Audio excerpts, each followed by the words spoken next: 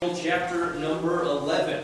2 Samuel chapter number 11. It's great to have everybody here with us this morning, and we're grateful that you decided again to be here on Mother's Day morning, as we're going to be diving into the Word of God here for a few moments and seeing what the Lord has for us. 2 Samuel chapter number 11. As many of you know, we normally work verse by verse through books of the Bible, and a few weeks back we finished the book of Jonah, so we've been taking a little bit of a time off away from going verse by verse through some books, just because of just the nature of how some of these Sundays fell. And so this Sunday in particular, and next Sunday, and the next Sunday, last Sunday, this just basically, there was about 4 Sundays where it was going to be a little bit different, just some different things going on. Me being gone for the revival meeting, then Mother's Day. Next week's kind of a different Sunday, and then we'll have our missions conference that we're going to be talking about later on. And so we just had a couple, and so we decided to break away, and then I'm looking forward as we get back into June, we'll be jumping into a new book, and I'm looking forward to doing that together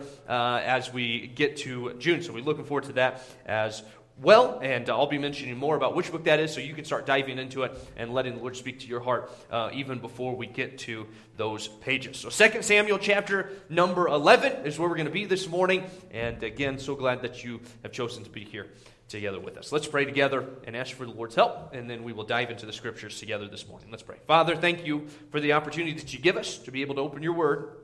And Lord, here for a few moments as we do that, I pray, God, that you would speak to us. I pray, Lord, that you'd help us to bring our thoughts into captivity. Help me, God, to be able to focus on your word and what you desire for me to say today, and help me only to say those things that you want me to say.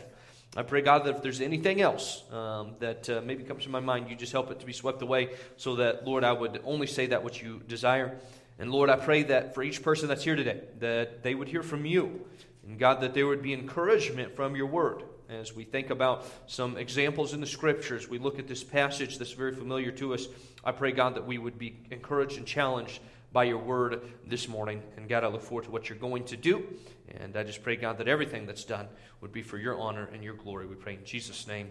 Amen. Amen. Well, last week, Isaac preached from what was probably the greatest victory in maybe in the entire life of David. There's arguably some other situations, some other times that some great things took place, but it's hard to really overthrow or to go beyond really the victory that David experienced whenever he stood against Goliath. And what an incredible passage of Scripture that we heard Isaac preach last week as he preached and he taught as David walked out there. Is there not a cause? And as he went and as he ran towards that giant and as he cried out and said, I come in the name of the Lord God, and he said, listen, the battle is the Lord's. And the Lord delivered a great victory on that day in David's life. And so as we think about the greatest victory of David's life today, I guess you could say we come to the greatest defeat.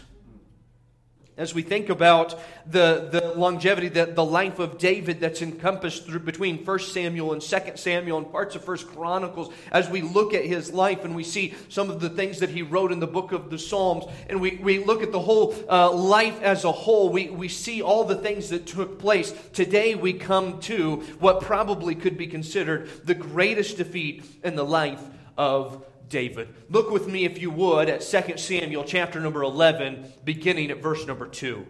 It says, "And it came to pass in the evening time that David arose from off his bed and walked upon the roof of the king's house. And from the roof he saw a woman washing herself, and the woman was very beautiful to look upon. And David sat and inquired after the woman, and one said, Is not this Bathsheba, the daughter of Eliam, the wife of Uriah the Hittite? And David sent messengers and took her, and she came unto him. And he lay with her, for she was purified from her uncleanness, and she returned into her house. And the woman conceived, and sent and told David and said, I am with child." I find myself on a regular occasion attempting to fix things in my life, okay? No, not just like in my marriage. I'm talking like actual physical things. I was talking to someone recently, and we were discussing about how when you don't have money, you learn how to do a lot of things, all right? And, and so YouTube has become like the best friend where you just look it up to see how to fix whatever it is. And I think maybe the greatest struggle when it comes to being a person that always tries to fix everything is learning and reaching that point where you decide this just isn't worth my time trying to fix anymore. And here recently, our dryer had went out, and the heating element went out on it again for the third time. And I already replaced this thing multiple times. I told Tress, I said, forget it. I said, I'm not replacing this thing anymore. We're not waiting 2 weeks for the part to show up, so we're getting a new dryer. And so, of course, so we went and I found a dryer over in Butte, and it just so happened that there was a washer that came with it. The problem was the washer wasn't working, but I thought, you know what? Hey, no problem here. I can take care of that. And so sure enough, so we get the washer, we get the dryer, bring them to the house. And did you know those things weigh like 1,000,000 pounds? They are very heavy. And anyway, we got the dryer in the house, and of course I got the washer in the garage just so I could, have a little more furniture in there. And so, the washer's sitting there, and I went out there and I thought, you know what, hey, I'm just going to take a couple seconds and I'm going to mess around with this, see if I can figure out what's going on with it. I figured out the code, figured out what I needed to do. And so I'm sitting there and I'm taking this thing apart, and I get to the back and it's a control board. And I'm trying to fight with this thing to get this thing off, and I'm doing everything that I can to get this dumb little control board that's on the back side of it off, and I'm trying to do this, and I couldn't get it. And so finally, I'd pulled this screw out to get better access to it. I couldn't get it, so I put the screw back in, and I'm like, okay, this will help me. And as I'm doing it, of course, it slips, and I get my knuckle right on it. And it's just like, come on, right on the screw that I just put back in. And, and at that point, I'm just like, what in the world? And finally, I was like, you know what, I'm going to put this down and go look at it later. And so then I went inside and I looked up the part, and it's like 6 months out, and I'm thinking, what am I doing? What am I doing with my life? You reach that point where you think to yourself, at what point do you look at something and say, listen, this thing is broken beyond repair. This thing is something that's not worth fighting over. It's not worth messing with anymore. This thing is just done. It's just finished. It's broken. It's finished. And it's broken beyond repair. No way to fix it. Well, as we come to 2 Samuel chapter number 11, we obviously always focus on David in this passage. After all, it was David that made the decision to stay home from battle. It was David's decision to go up in the middle of the night and stand on his rooftop. It was David's decision to look out and see Bathsheba bathing himself. And it was David's decision whenever he asked who that was, then one of his men came over and said, don't you know, that's the wife of Uriah the Hittite, one of your mighty men. One of David's mighty men said it's one of their wife, and David chose to say, go and get her for me. Listen, we could spend today and we could point the finger at David, and there's no question it rightfully deserves to be pointed right square at him. But don't forget this, anytime that adultery or something like this takes place, there's two parts to the party. And today as we think about this story, I want to spend a few moments and think about things from the eyes of Bathsheba. We don't often spend time talking about her in this story, but I think it's important for us to see some things from her life, from her perspective, as we come to this chapter. So we saw in those first couple of verses that David calls for her, and the Bible tells us that David went and his men got her, but the Bible tells us in verse number 4 that she came in unto him. And so clearly there was a certain amount of submissive, a certain amount of going forward with this decision. It was a sad situation that both of them had submitted to making this sinful decision and committing this act of adultery. And listen, friend, I wish so much that this whole chapter wasn't even here. But as we look at this morning, we can see a life that was broken. Bathsheba, after she had went to David, the Bible tells us that he sent her back home, and we don't know how much time must have went by. Clearly there was some time, maybe a few weeks, probably a couple of months, but finally she sends a message to David to tell him, listen, David, I'm pregnant, I'm expecting. Right away, they begin to finagle and to work through things to figure out how they can cover up their sin, to cover up the mistake that they had made. And so David brings home her husband Uriah back from the battle. And Uriah comes home, and David thinks, all right, we're going to cover this thing up. He thinks, all right, I'm going to just send Uriah home with his wife. And he said, they'll have time together, and then everything will be good. The problem was Uriah was an honorable man. In Uriah, the Bible tells us, David said, hey, listen, I'm going to send you home. You can go have a feast, go enjoy some time at home. But Uriah slept on the doorstep of the king, and he told him, how can I go home to my wife whenever my comrades, those that I fight with, are over fighting in the battle? Those that Joab, the one that I follow, that I fight for, he says, how could I go and do that when he's out on the battlefield? He said, there's no way I can go home to my wife. So David tried a different tactic. David took and he got Uriah drunk. He thought, you know what, okay, I know what I'm going to do. I'll get it so his discretion is thrown off and he won't be able to make these decisions and he'll just go forward with it. And so that's exactly what he did. But even a drunk Uriah had more character than what David did at this time. Uriah slept there again on the king's doorstep. Now David is starting to fumble his hands together and he's thinking, what am I going to do now? I got to figure out something to cover up my sin. I got to figure out some way to take care of this problem that I have created. And so what does he do? Well, he writes a letter. And he writes this letter to be sent to the captain of the army. And in it he tells him, he says, when the battle is at its hottest, he says, I want you to pull back your troops. And when you do, he said, I want Uriah on that front line so that his life can be taken. And he thinks, what better way to get this message than somebody that's honorable, somebody that's got character, somebody that I know will follow through. What does he do? He seals that envelope and he gives it to the hand of Uriah. Uriah literally delivers his own death sentence, his own death note to the leader of the army, Joab. And as he does that, sure enough, everything goes perfectly according to plan. The Bible tells us that there they are. They're out in the battle, and while the battle was at its hottest moment, the Bible tells us that the army was pulled back, but Uriah and some of the other men were left up there in the front, and sure enough, worked perfectly according to plan. Uriah's life was taken. But not only Uriah's life, there were numerous other men, the Bible tells us, whose lives were taken as well. What a heartbreaking situation that this was. And the Bible tells us as we come to verse number 26, finally the word made its way to Bathsheba. And in verse number 26, the Bible says, and when the wife of Uriah heard that Uriah, her husband, was dead, she mourned for her husband. This moment, no doubt Bathsheba's life was in pieces. She's looking back and thinking, oh no, if I hadn't made that mistake that one night, everything wouldn't have just fallen apart. She's looking back and she's broken in this situation. She's hurting. Why? Because now her husband that she cared for, that she loved, was dead. Not only her husband, but maybe some of the ladies that she knew around her, their husbands had died as well. And now she's sitting here and she's broken and she's burdened. And the Bible tells us she's mourning. Why? For the death of her husband, because of her sin. And in this moment, where everything seemed to be falling apart and her life seemed to be in pieces, I can't help but wonder if she didn't think, can anything good come from something that is broken? You look at this situation in the middle of this moment, maybe one of the darkest moments of her life, and I can't help but wonder if she looked around and thought, God, can you do anything with this broken life of mine? There's no doubt probably people in this room and maybe some watching online that are probably thinking to themselves even this morning, can God do anything with my life?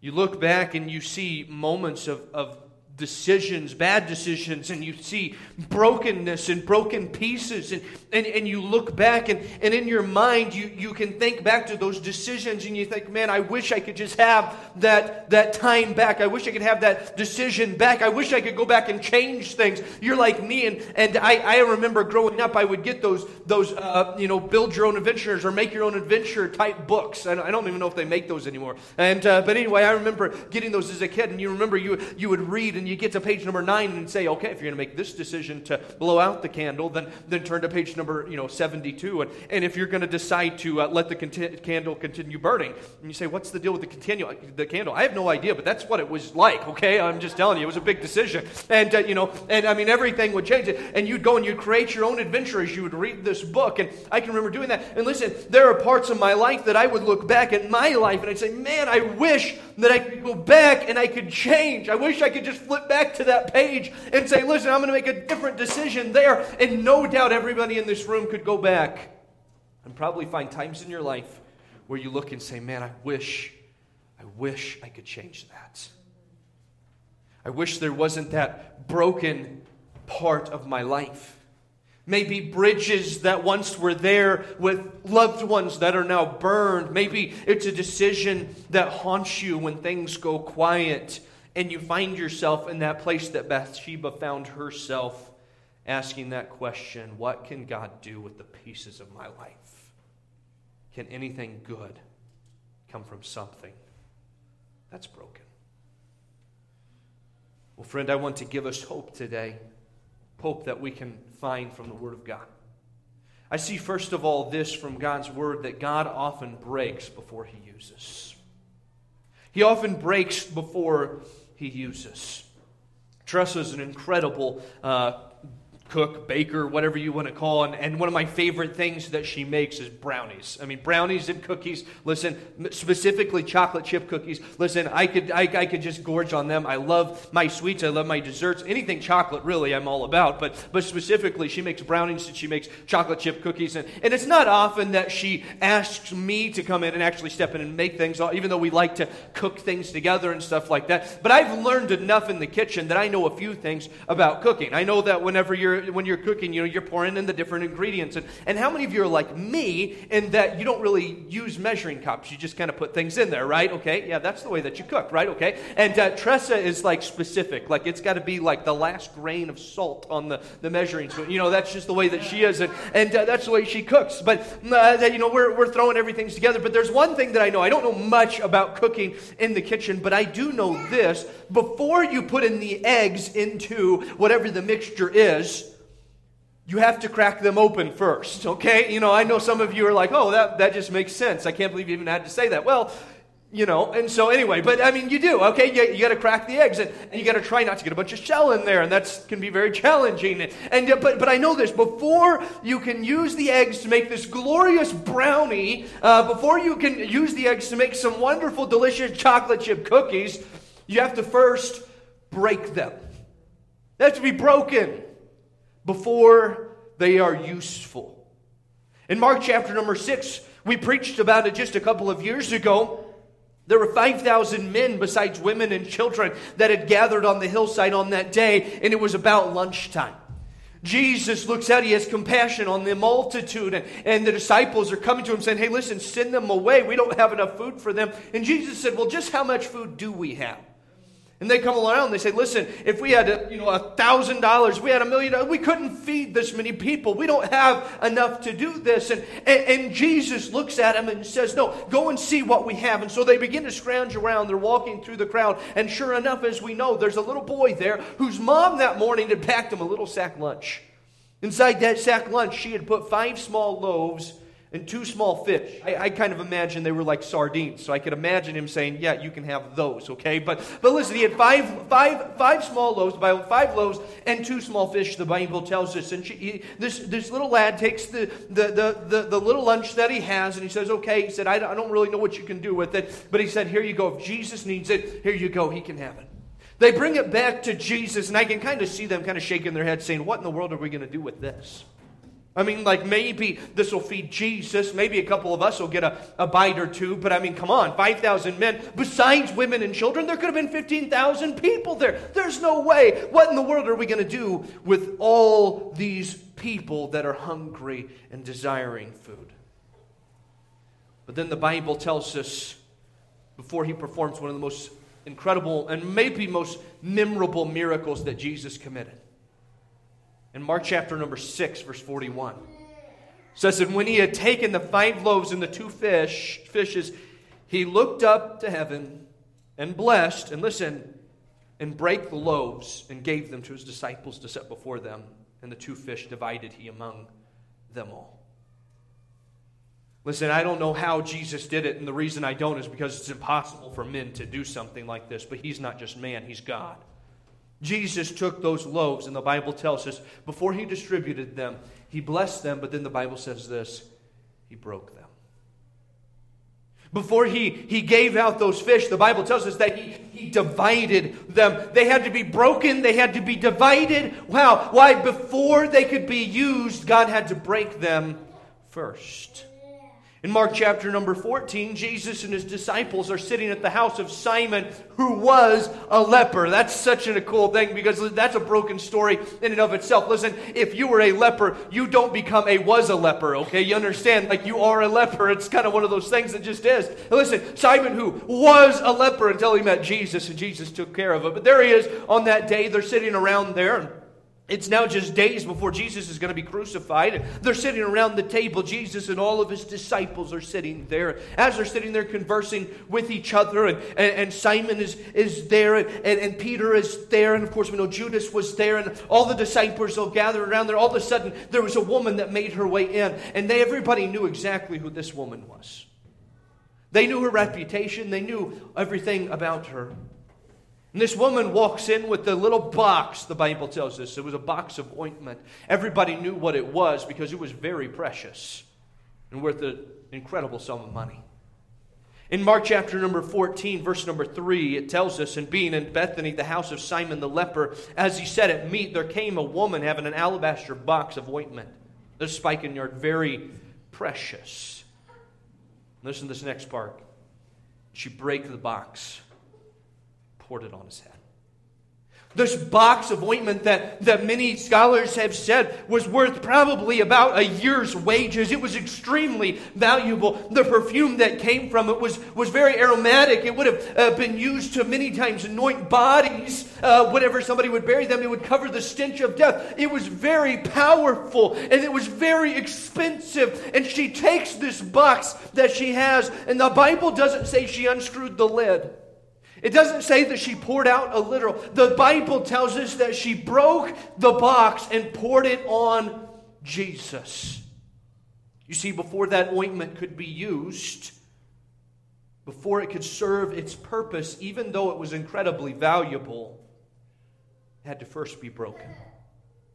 Moses was the adopted son of Pharaoh's daughter. He had everything that he could ever want. Everything was going his way. But when he decided one day to defend one of the Hebrews and kill one of the Egyptian guards, suddenly his life was on the ropes and he took off running. He found his way on the backside of the desert. And there the Bible tells us for the next 40 years he was there tending to sheep as a shepherd. A lowly position that nobody really knew about, nobody really cared about, but that's what he was doing there on the backside of the desert. One day as he's out taking care of the sheep, he looks over and he sees a bush that's on fire, but it's not consumed. He walks over to it, and sure enough, as he walks up to it, the Bible tells us he looks and God speaks to him out of that bush. Moses, Moses. And Moses says, "Here am I." And listen, friend, it wasn't until this interaction with God that we learn just how broken Moses was. Just how broken he had become in 40 years on the backside of the desert. We learned that Moses had a speech impediment. In Exodus chapter number 4, verse number 10, it says, "And Moses said unto the Lord, O my Lord, I am not eloquent either heretofore, for since thou hast spoken unto thy servant, but I am slow of speech and slow of tongue." Many say that they believe that he probably had some type of a stutter. Whenever I was growing up, I had to go to speech therapy because I stuttered a lot. And so I had to work through that. That was a hard thing. And still to this day, every once in a while, it comes back to bite me. And it's really bad whenever I'm preaching, but it happens sometimes. Listen, Moses had some type of slow speech. He had some type of stutter that he struggled with. Not only that, but he felt worthless. In Exodus 3:11, Moses said unto God, "Who am I?" You want somebody to go and do that? God, who am I? I'm nobody. That I should go into Pharaoh and that I should bring forth the children of Israel out of Egypt? Who am I? I'm no one. His self-worth was nothing. Moses was a man with a broken past, a broken tongue, and a broken self-esteem. And it was in Moses' moment of greatest brokenness that God declared, "Moses, you may not think that you can do anything, and you're probably right. But Moses, I can, because I am." God has a way of allowing us to be marred and broken so that He can make us into the image that He desires. In Isaiah, in Isaiah, the Bible gives us the story of the potter and at the potter's house, and he says, listen, that pottery, that clay, it was marred in the hand of the potter. Why? So that he could take it and he could make it into something for his honor and for his glory. In Psalm chapter number 51, the Bible tells us in verse 17, the sacrifices of God are a broken spirit, a broken and contrite heart. O God, thou wilt not despise. In Psalm 34, verse number 18, he says, the Lord is nigh to them that are of a broken heart, and saveth such as of a contrite spirit. Oh, friend, this morning you may be here, and God may have allowed you to go through some things that left you broken. Pieces of your life in shambles. You may be asking the question, why have you had to walk the path that God has laid before you? Why have you went through the things that God allowed you to go through? Why didn't God just intervene and just make it just not happen? Why didn't He just make it all just disappear? Why wasn't it easy, smooth sailing? Well, listen, friend. It's easy to get to that point where you ask, could God ever do anything with a broken heart and a broken life like mine? God has a way of taking broken pieces and using them for His glory. To be able to reach someone because of what you went through that no one else could reach. Do you understand? There are people that you are going to meet in your life that, listen, because of the situations, because of the trials, because of the broken situations that you have faced in your life, that you are going to be able to reach them in a way that nobody else could, more than this preacher ever could. But God allowed you to go through them so that you could take that situation and use it for His glory. To truly be able to look them in the eyes with the same grace and mercy that God showed to you, and to say, I understand. I know. And to show them God's goodness. But without first being broken, God couldn't use you how He desires. See, God often breaks before He uses, but understand this, God never wastes broken pieces. He never wastes broken pieces. After Jesus fed the 5,000, they didn't just pack up and head out. No, the Bible tells us in John chapter number 6, from John's perspective, he says, when they were filled, He said unto the disciples, gather up the fragments that remain, that nothing be lost. I can see the disciples as Jesus said this, as they look and say, what? The fragments that remain. Jesus, it was already a miracle that you fed 5,000 men plus women and children with 5 loaves and 2 fish. There's not going to be anything left over. I mean, it was a miracle that happened, but there's not going to be any fragments left over. What are you even talking about? And I can see them as they go out the first time. And I can imagine all 12 disciples with one little basket, and they're picking up fragments all over, and all of a sudden they fill up that first basket. And they're like, well, I guess Go get another basket, and they take that one, they bring it back to Jesus, and they go back out with a second basket, and all of a sudden they fill that one up, and they say, hey, listen, maybe a couple of you guys go and grab another one, and a couple of them go back, and they go back, and now they fill up 2 more, and they go back, and they grab a couple more, they fill up a couple more, and before they know it, they've got 12 baskets full. The Bible tells us, therefore they gathered them together, and filled 12 baskets with the fragments of the 5 barley loaves, which remained over and above unto them that had eaten. And you can see the disciples going, what in the world is going on here? This is unbelievable. I mean, it was a miracle that He fed 5,000, but now He's making bread out of nothing. I mean, the fragments that remain, how in the world is this possible? And listen, I don't know what they did with the 12 baskets. Whenever they finally got finished, I don't know, some say that, well, there was 12 of them, and so they probably gave the 12 baskets to the disciples. I kind of think that maybe they trailed over to the little boy's house and said, here you go, here's your lunch, I don't know exactly what took place, but what I do know is that God cares about the fragments. He doesn't waste broken pieces. And listen, friend, God will never waste a trial or a painful part of your past. He has a purpose for every single one of them. Everything that you have gone through or will go through, God has a purpose for it. Sometimes it's simply to get your attention. That's just the fact. Sometimes He's snapping His fingers at you, and when God snaps His fingers, sometimes it hurts a little bit. The Bible tells us in Hebrews 12:6, for whom the Lord loveth, He chasteneth, and scourgeth every son whom He receiveth. Sometimes God tries to get our attention because, listen, maybe we're going somewhere that we shouldn't go. We're doing something that we shouldn't do. And God says, listen, I'm going to give you some pain now so the pain isn't greater later. I'm trying to get your attention. I'm trying to get you back on track. Listen, sometimes it's to strengthen you. James chapter number 1 says this, my brethren, count it all joy when ye fall into diverse temptations, various trials. Knowing this, that the trying of your faith worketh patience, but let patience have her perfect work, that ye may be perfect, complete, and entire, wanting nothing.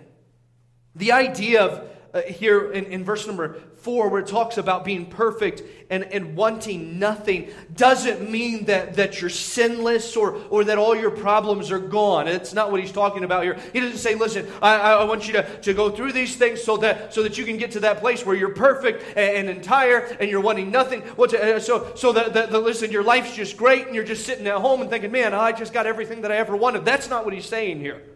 That the idea here in this passage is that you go through these things, these trials, the various temptations, trials that you face, and you reach a point where you realize in the midst of the trial that God is enough. That God gives perfect peace that surpasses all understanding. And the idea is it's this idea of a sigh, just a God's enough. Figuring out that, listen, it's not the deliverance from the trial that is the answer. It's the God that's with you through your trial. That's the answer. He's enough. He's enough. And sometimes God allows us to go through things so that we can come to that place of realizing He's enough. When Paul came to the Lord, he said, God, I've besought you 3 times that you would remove this thorn of the flesh out of my life. And God looked at Paul and said, Paul, my grace is sufficient for thee. My strength is made perfect in your weakness. And Paul said, well, if that's the case, then most gladly will I rather glory in my infirmities, that the power of Christ may rest upon me. He found out God is enough. There's many reasons that we may go through things, that God allows things to take place. But listen, friends, it's never for a waste. Do you understand between the time that God promised Abraham and Sarah and in Genesis chapter number 12 that God was going to make of them a great nation, that God was going to give them seed? Between that time and Isaac's birth in Genesis chapter 21, God confirmed His promise to them 4 times. It's kind of interesting. You can go back and you can read through it. Why? Because years must have passed. Maybe decades took place. From the time in Genesis 12 where God said, listen, I'm going to make of you a great nation. Out of you, Abraham, and you, Sarah, I am going to create great seed as the stars of the sky and as the sand of the sea. Decades passed where they didn't have children. In fact, it got so bad that they began to try to figure it out on their own, and we know what happened there. As Sarah said, hey, Abraham, God's made me barren, but He hasn't given us children, so why don't you take my concubine, my servant, why don't you take Hagar, and from her, then you'll have seed. And so they did that, and what happened is, well, as we would expect, Sarah hated Hagar, okay? I mean, that was natural. And from that decision, we have the entire Islamic population coming from the child Ishmael. Because why? Because she tried to take it in her own hands and do it her own way. God had to come to them again and say, no, listen, I am going to take care of you. I am going to give you a child at the right time. Over and over again, this took place. And no doubt they had a question, why would God make this promise to us and then not follow through? Why would God let us go through this? These years, these decades of going through all of these things. Listen, there was a lot of things that happened between the promise and Genesis chapter number 21. But the Bible tells us this finally in verse number 2. For Sarah conceived and bare Abraham a son in his old age at the set time. of which God had spoken to him. God didn't waste those broken years. He didn't waste those times of uncertainty. God had a purpose. God's timing was perfect. And I love what the Bible says about Sarah in the Hall of Faith in Hebrews chapter number 11.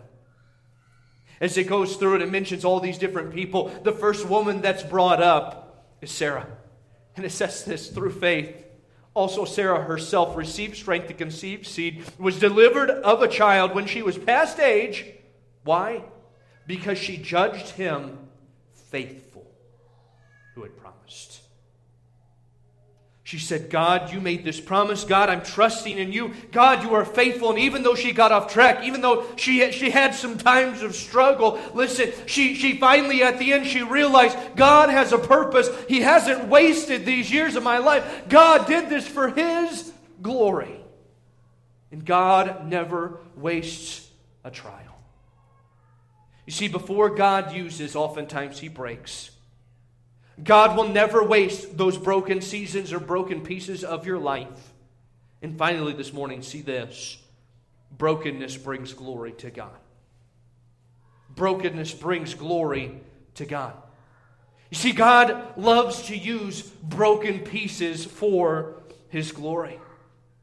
It was the Apostle Paul was on the road to Damascus so that he could go and persecute some more Christians when the light shined down from heaven. When God spoke to Paul and said, Saul, why persecutest thou me? Saul, why are you doing these things? Saul, why are you trying to resist me? Why are you trying to go against me? Saul was doing all of these things in the name of religion. And God finally looks down and says, Saul, you've been an enemy of me. Saul, you've martyred people in my name. Saul, your life is nothing but broken pieces. Peter denied Christ 3 times, the Bible says.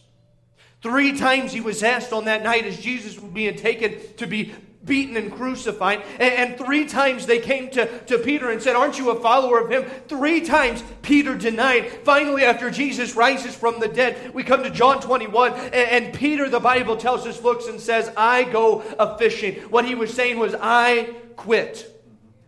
I'm going back to the life that I lived before I even knew Jesus.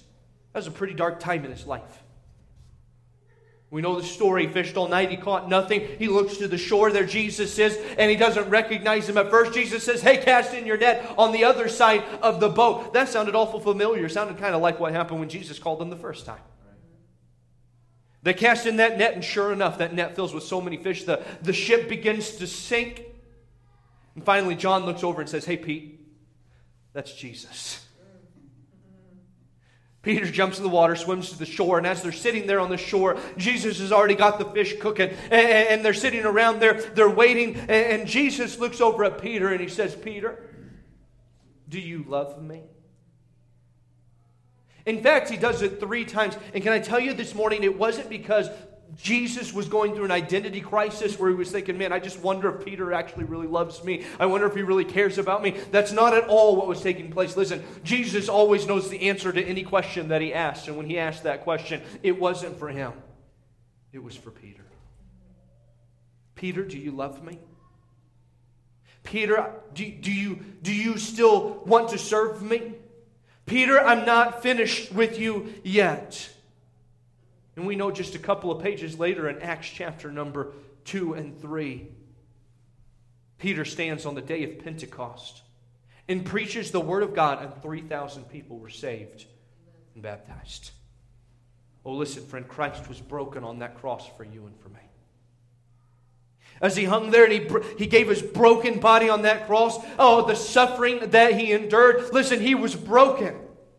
But on the 3rd day, he rose again. And he did it all. Why? So that one day, Philippians chapter number 2 tells us, wherefore God hath highly exalted him and given him a name which is above every name, that at the name of Jesus every knee should bow, of things in heaven and things in earth and things under the earth, and that every tongue should confess that Jesus Christ is Lord. Listen, to the glory of God the Father.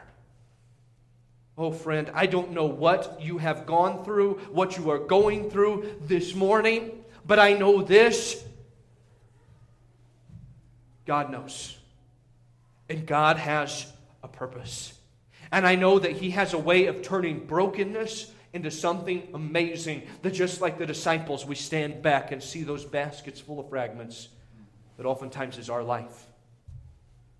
We say, wow, look at what God has done. You know, Bathsheba's life was in shambles on that day. She was broken. She was hurt. She was looking back and thinking, man, I wish I could change things. I wish I could do things differently. I wish I could have just said no. Man, death would have been better for me than giving in and going through the things that I have went through. There's no doubt that these thoughts went through her mind. And she must have thought, God, can anything good come from something broken? Can you do anything with my life? Well, in Matthew chapter number 1, the whole story is wrapped up of Bathsheba. The Bible says in verse number 6, and Jesse begat David the king, and David the king begat Solomon, oh listen, of her that had been the wife of Uriah. In one verse, we find the whole story of 2 Samuel 11. And Jesus doesn't dive into the details. He doesn't go into there and say, oh yeah, wait a second. By the way, this was conceived out of an adulterous relation. Oh, wait a second. Don't miss the brokenness that was in this moment. Oh, wait. There was a lot of hurt. There was a lot of pain. Oh wait. No. Jesus doesn't do that whenever we find this in the New Testament. No, all that we find is a woman that the Bible reminds us who was broken. And yet, God used this terrible, broken situation and turned it around for His glory. Can anything come from something that's broken? Hey, listen, friend, absolutely. Through a terrible situation in a broken life of Bathsheba, our Savior Jesus Christ was born. From the lineage of David, Jesus came. Jesus, the Son of God. Yes, God can take a broken life and make something beautiful.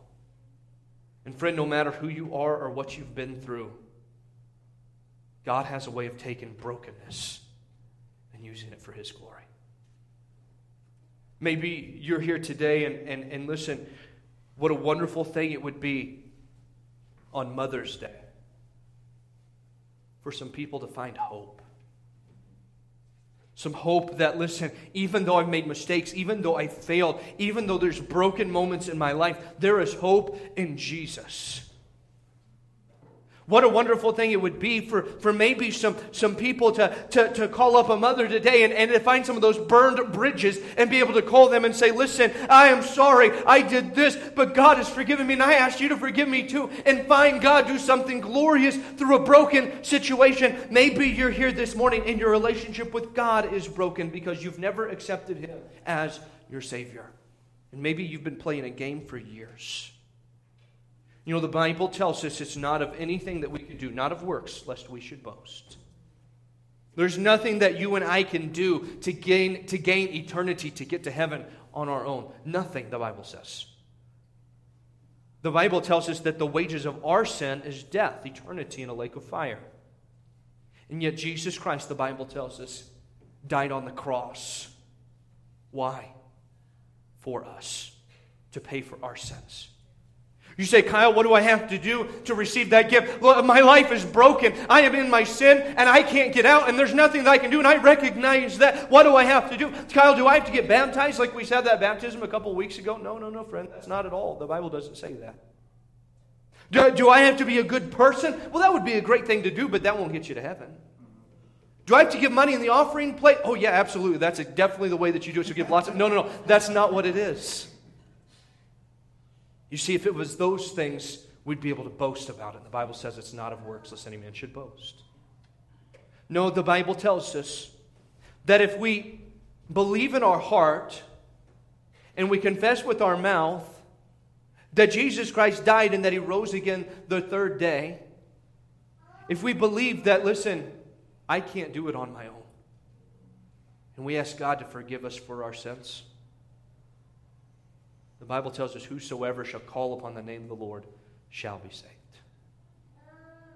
Friend, it doesn't matter who you are this morning, where you find yourself on this level of brokenness. Maybe you look back and you can see years ago and there's something that, maybe you're looking at this past week and thinking, oh man, I screwed up. Maybe it's your entire life and you say, God, I need you to save me. Friend, wherever you find yourself, there's great news this morning. God wants to take your brokenness and bring glory to himself. This morning, see the life of Bathsheba, a broken life. And yet God used her to bring incredible glory to himself. And this morning, God can do the same in your life as well. Let's have heads bowed and eyes closed this morning as we finish up the service. We're going to have a brief time of invitation where you're going to have the opportunity just to come to the Lord and talk to him. And I would just encourage you, whoever you are in this room, maybe you say, God spoke to my heart about one of these things, about some brokenness that's in my life, and I realized that, man, I just didn't have hope, but today I see that Jesus is the answer, and Jesus offers hope. This morning you can pray and ask the Lord to help you to take that broken situation and turn around for his glory. God has a way of making something beautiful out of something broken. And tonight, this morning, I'd encourage you to come to him. With heads bowed and with eyes closed, the music